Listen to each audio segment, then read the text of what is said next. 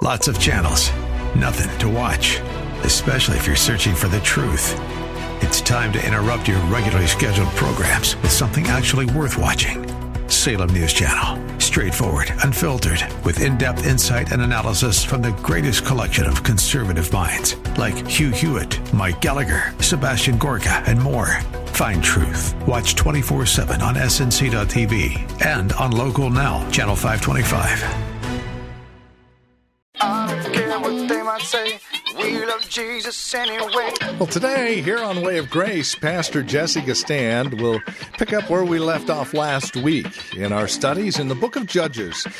Our time together today will move us to Judges chapter 4, looking at verses 1 through 16, and Deborah. Lady, could you worship and adore a risen Lord? They might say, we love Jesus anyway. What they might say, we love Jesus anyway.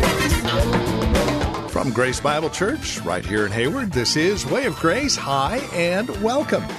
Our time today on this Monday program, as I mentioned a moment ago, takes us back to the book of Judges, chapter 4, verses 1 through 16. We're looking at Deborah. Now, this is an exceptional ruler, and there is a lot to be said here in this passage before us. Join us and be encouraged as we explore this judge named Deborah. Here's Pastor Jesse with today's program. Before us, we have a beautiful sister who serves as a model of exceptionalism. A beautiful sister who serves as a model of exceptionalism. Her name is Deborah. We'll be working through 4 points, two significantly, the third in a light way. We'll pick this back up next week. And then the fourth point, hopefully we can nail home the eschatological implications of where we are in our text. Her name is Deborah, and the title of our message today, which is part 1, because we will be dealing with her at least one more time, if not two, is Deborah, the exceptional ruler. Deborah, whose name means the word of Jehovah. Deborah is the Hebrew term for the word. Yah or Ah or Jah is the prefix for Jehovah.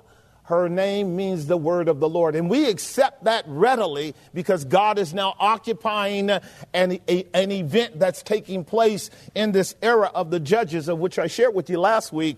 You don't really have a chronological starting point here.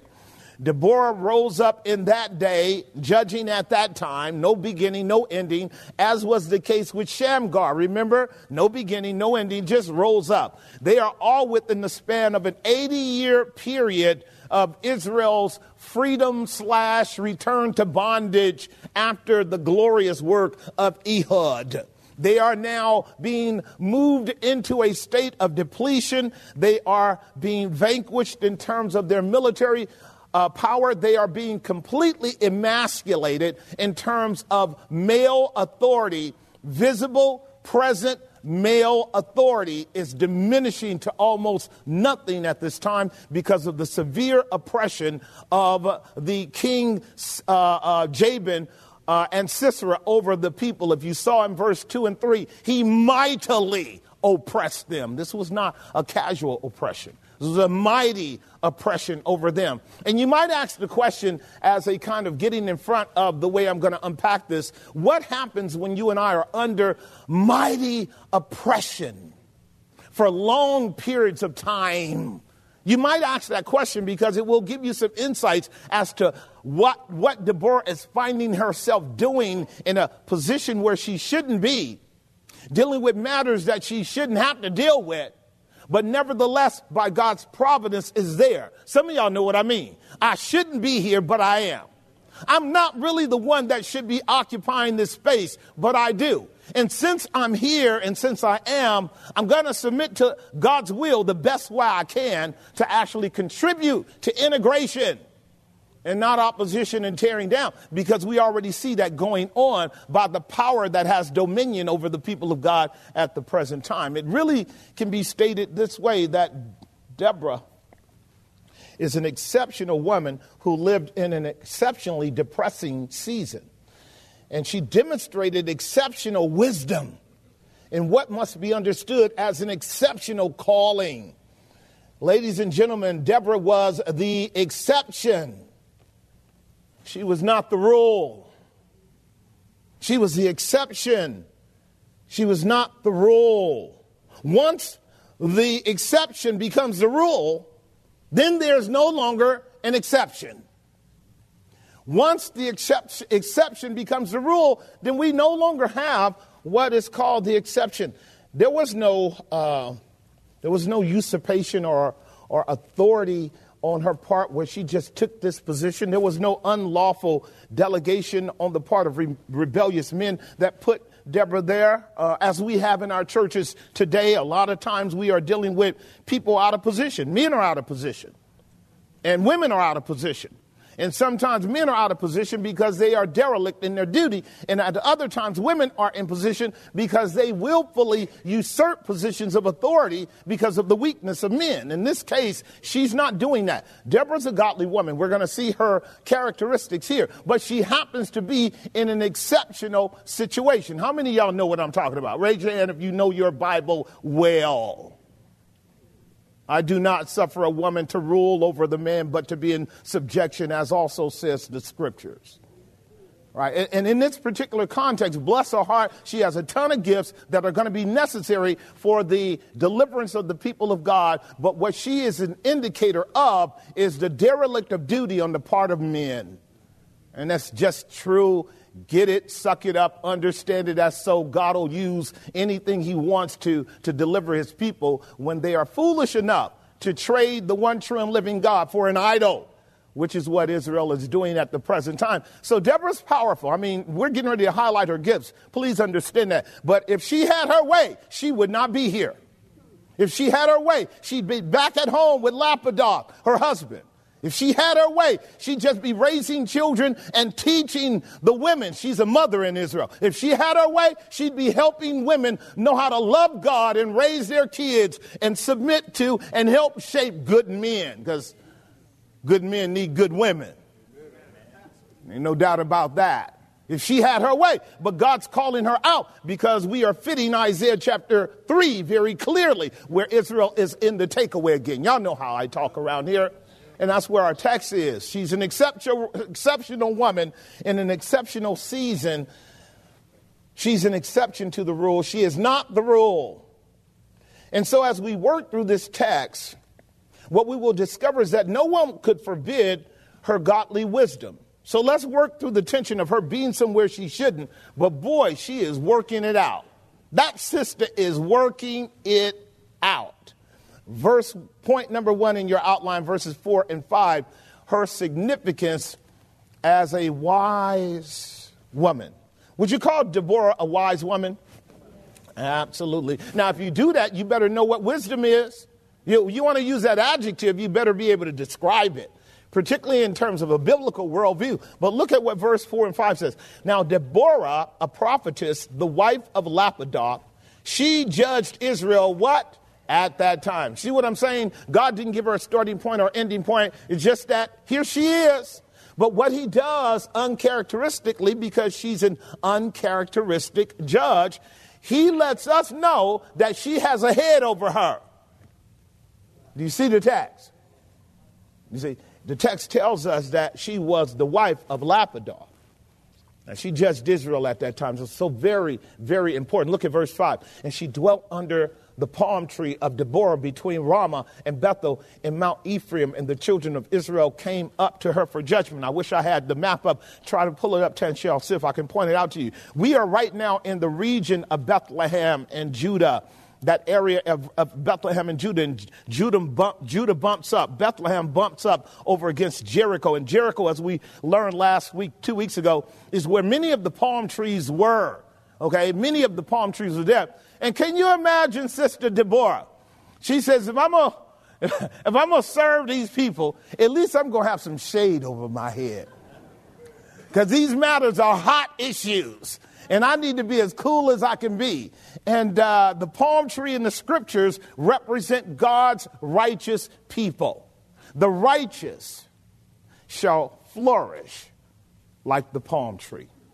And it's an indication that Deborah is operating out of God's righteousness, and God is blessing her administration, and I'm all down for it. She does it out in the open where people can come to her, where there is no possibility of any kind of allegations of impropriety on her part. Because she is in the complex situation of being a female judge, and there never was one, and it was never legislated according to Moses that there should be one. She knows she has to be careful for everybody that's insecure, everybody that's wicked, everybody that wants to read into what she's doing, her motives, her methods, all of that. She's got to be very careful. I call her a wise woman.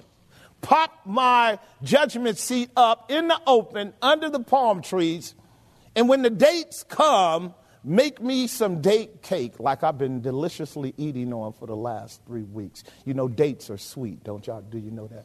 It's a beautiful thing. And our sister is operating openly in that era. She dwelt under the palm tree of Deborah. They named the palm tree after her between Ram and Bethel. In Mount Ephraim, the children of Israel came up to her for judgment. 3 fundamental things I want to pull out there, and that is the subpoint A, exercising the spiritual gift of what? She's exercising the spiritual gift of prophecy, and that's going to emerge out in a moment as part of the directive for fighting a battle. But the phraseology here would help us to understand that that is what she primarily did as a woman of God, encouraging the other women of God and encouraging the children of God and encouraging the community of the people of God, where she may have received that word from God for guidance and direction.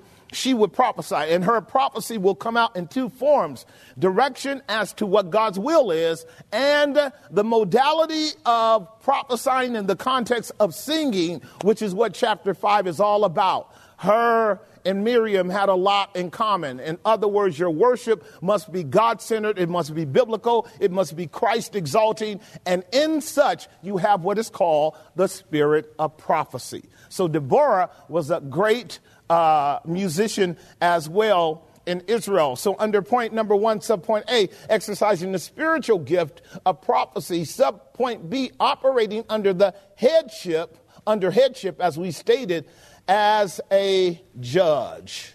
The text tells us, again in verse 4, part B, that she was the wife of one Lapidoth. Now the Bible reaffirms for us how God structures the relationship, particularly within the domestic order of the home. 1 Corinthians chapter 11:1. Let's lay this out quickly. I will not go into an apologetic around it. All men don't rule over all women, and all women don't submit to all men. You do have to know that. We're talking categories here. Does that make sense, ladies and gentlemen? Now, people do debate that, and they like to stretch that out. Our Islamic brethren would have it that way if they could, that all women are under the authority of all men. But because our God is not a God of confusion, we know that can't be the case. Boy, we would be seeing confusion all over the place if all women were to be under the headship of all men. Would that be confusion? Can I tell you what would happen? There would be treason, my sister, by the women. They would go into guerrilla warfare and start taking us out. Do you understand that, Nairobi? If all of our sisters had to just submit to any old crazy nut, they would go undercover on us. And the next thing you know, the population rate of the brothers would be going down. And we'd be wondering, what is this phenomena? The women are increasing and the brothers are diminishing. They're changing the data. I'm here to tell you. No, it's speaking in terms of covenant frameworks. A woman is under the headship of her husband as she would be under Christ. As the church is under the headship of not any male entity in the world, but under Christ. No one else has authority over us. Get that. Not Sisera, not Jabin, not the kings of the Canaanite, not the Biden administration or the Trump administration. No one has authority over the church but Jesus the Christ. When we start walking in that, we might find our power. We might find our prophetic power. and our judicial legislation might begin to work to recover. I thank you for that. You would be able to see Ephraim up in the center of the map, and Ephraim would be just a bit north of Jericho, as you see there. That is the whole area of palm trees. You see under Benjamin, Jerusalem, and you see Bethlehem. You young people certainly can see it, and this is the area in which our dear sister Deborah is working. I want you to shoot way up top. Go past Manasseh, past Issachar, and do you see Zebulun? Zebulun is the region in which our brother, and if the map went further up, you'll see Naphtali. Zebulun, Naphtali is the region in which our brother Barak is about to be called. Barak lived right next door to my Savior, because Barak is going to be a picture, a faint picture of the Lord Jesus Christ. Now, I just want you to know, by way of spiritual direction, God is getting ready to use her to call on the north to deal with the enemies that's coming from the south. Now, when you call on the north, you're calling on God, which is on high. You're calling on the heavens to help you. And what she's about to do is, by the guidance of the Spirit and by the rule of prophecy, she's getting ready to call on a man to handle the business that really belongs to men. She's not going to do that, but she's going to be the voice of the Spirit. And we know in the Proverbs, wisdom comes under two gender categories, male and female. Wisdom crieth out. Wisdom builds her house. And our beloved sister is going to cry out for these things. So under point two, operating under headship. 1 Corinthians chapter 11, we want to look at that briefly and just remind ourselves what the New Testament says about that structural role. I've already given you the limitations on it, but I do want you to remember this, and you can think about it for yourself. Again, I'm not going to go into an apologetic on this, although I do have plans on us working through a number of deconstruction arguments and pathologies going on in our country now, where we need to actually recover apologetically what it means to be a woman and what it means to be a man, and why the Word of God is our authority over all things. But be ye followers of me, even as I am of Christ. Verse 2. Now I praise you, brethren, that you remember me in all things and keep the ordinances as I have delivered them to you. Paul, being the servant of Jesus, he's the vehicle by which authoritative New Testament doctrine is given. But I would have you to know that the head of every man is who? That's exactly right. And the head of the woman is who? And the head of Christ is who? Now, that framework is to be understood and believed without argument in the church. That it's framed by only the church. It is not framed by the world. The world should obey it because God rules over all things. But in the church of God, there is no question that the head of the man is Christ. The head of the woman is the man, and the head of Christ is his Father, our Father, and Jesus is our Lord. There's no question in the true church. Now, when you have that, this is called, what I'm teaching you guys on Friday, an organizing principle. That's an organizing principle. How many of you guys keeping up with me there? An organizing principle helps you frame every other doctrine up under it in an orderly fashion where it doesn't get lost. Right. So what is my role as a woman? You got an organizing principle laid out right there. Whatever you do, don't violate that principle. All right. This is the way God comes down from heaven, saves a people for his own self, organizes them, bringing them into the integration of unity and harmony under him, namely family.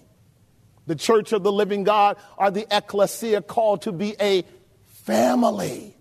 And this is what it looks like. Paul is dealing with the heresy at this time in his church of women preachers, women priests.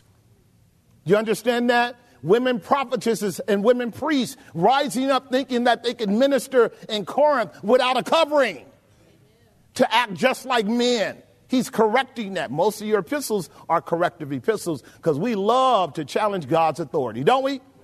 So here we are in the book of Judges, going back now to subpoint 3 to lay this out. In the book of Judges, subpoint 3, not only does she exercise spiritual gifts in terms of prophecy, but she operates under the headship of her husband as a judge. That means she doesn't get to just arbitrarily institute her assessment of the legislation of the law without actually running it through her husband. Now, she's a prophetess and she's a judge, but she's a married woman, helping some of y'all. Now, you may end up, by the providence of God, young lady, making more money than your husband. And you may be in a position where that particular job will have a domain that you are actually exercising authority over a lot of people. But you still ought to be subject to your husband. And that where critical measures of ambiguity come in, you need to really get the wisdom and approval of your husband if you're going to stick your neck out to make a judgment that's going to harm other people. Am I making some sense? Here's the reason why. You ready? Because in terms of your covering, God views your husband as your covering, not your boss, not your position, not your authority, not your job, your husband. And this sister never walked out from up under her husband's covering to exercise her gifts. And that's why God blessed her eminently. See, because you know what she's doing? She's holding the organizing principle as a primacy of her rule. Is that not right? She's helping everybody understand you don't violate these rules just because you got a promotion. So what? You still understand that God is head, Christ is head, my husband is head. This is how we support the gathering of the kingdom of God and not the scattering. Right, so our sister is exercising these wise rules. Subpoint C, pull that up briefly so we can move on. Answering the legal needs of the people. In Deuteronomy chapter 17, verse 11, you're going to have a clear indicator of the protocol, what we call the oikonoma of the people of God, the economy of legislation when they got in trouble. And here's what Moses, by the Spirit, said should occur. In Deuteronomy 17:11, and there are many other places, I think I'll start back at verse 10, see if I can contextualize that, Tansia. Thank you. And you shall do according to the sentence which they of the place which the Lord shall choose shall show thee. This would be every place where God would have adjudication set up. He would have court systems all across Israel set up, and he would put qualified people there, and the common people would go there to get judgment as to know what's going on, like we do in our own jurisprudence, because ours is based on the Bible too, whether you want to admit it or not. We are very reflective of a Judeo-Christian framework of jurisprudence. Notice what it says. And he shall choose and show thee, and you shall observe to do according to all that they inform you. Now he's going to explain who the they are. Look at verse 11. According to the sentence of the law which they shall teach you, and according to the judgment which they shall tell you, you shall do. You shall not decline from the sentence which they shall show you to do to the right hand or to the left. So when you go to these authorities, and there are they, not just them, you're going to get two categories. You listen to what they say, and then you do it. That's all that is. By the time you get to them, what God is saying is, I will have furnished them with the proper answer for you. When you go away with it, just walk in it. You don't argue with them. You don't debate with them. You submit to them. This, again, is maintaining what is called the organizing principle. Notice what it says in verse 12. Here it is. And the man that will do presumptuously will not hearken unto the what? To the priest that stands to minister there before the Lord God, or unto the what? There's your tandem. So you have the priest in the local jurisdiction of wherever he was. You notice they had their own cities, their own suburbs. You went to the priest because the priest was the one you go to commonly for understanding the law. And the priest's lips should keep knowledge, and the people should seek the word of the Lord at their mouth. Priests in the Old Testament are really ministers of the gospel who know the word of God well and are submissive to the rule of God so that the people can avail them frequently as they need to get a judgment and walk in it. Every now and then they have to rise up above the priest because the matter may be too difficult and go between the priest and the judge. So the judge is there to deal with what is called controversy. And on that note, we will close out today's broadcast of Way of Grace with Pastor Jesse Gistand, the ministry of Grace Bible Church right here in Hayward. If you have questions about our broadcast, maybe you would like to spend some time with us worshiping the Lord, we would love to see you. You can get all of that information and reach out to us through our website at grace-bible.com. That's grace-bible.com. Listen to past sermons as well as guest preachers, again, at our website, grace-bible.com. We'll even let you have any of the notes, sermon notes, that are available from these sermons as well. Again, there's an awful lot of resource material available at our website, grace-bible.com. If you'd like to reach out to us by phone, our number is 510-886-9782. That's 510-886-9782. Sunday services here at the church are at 10:30. Friday evening Bible study is at 6:30. Tuesday prayer and Bible study again at 6:30. Directions and information again at our website, grace-bible.com, or by calling 510-886-9782. Would you prayerfully consider partnering with this ministry as we reach out to the Bay Area and the world on the World Wide Web? We do so because we are linking arms with other listeners such as yourself. This is a listener-supported ministry.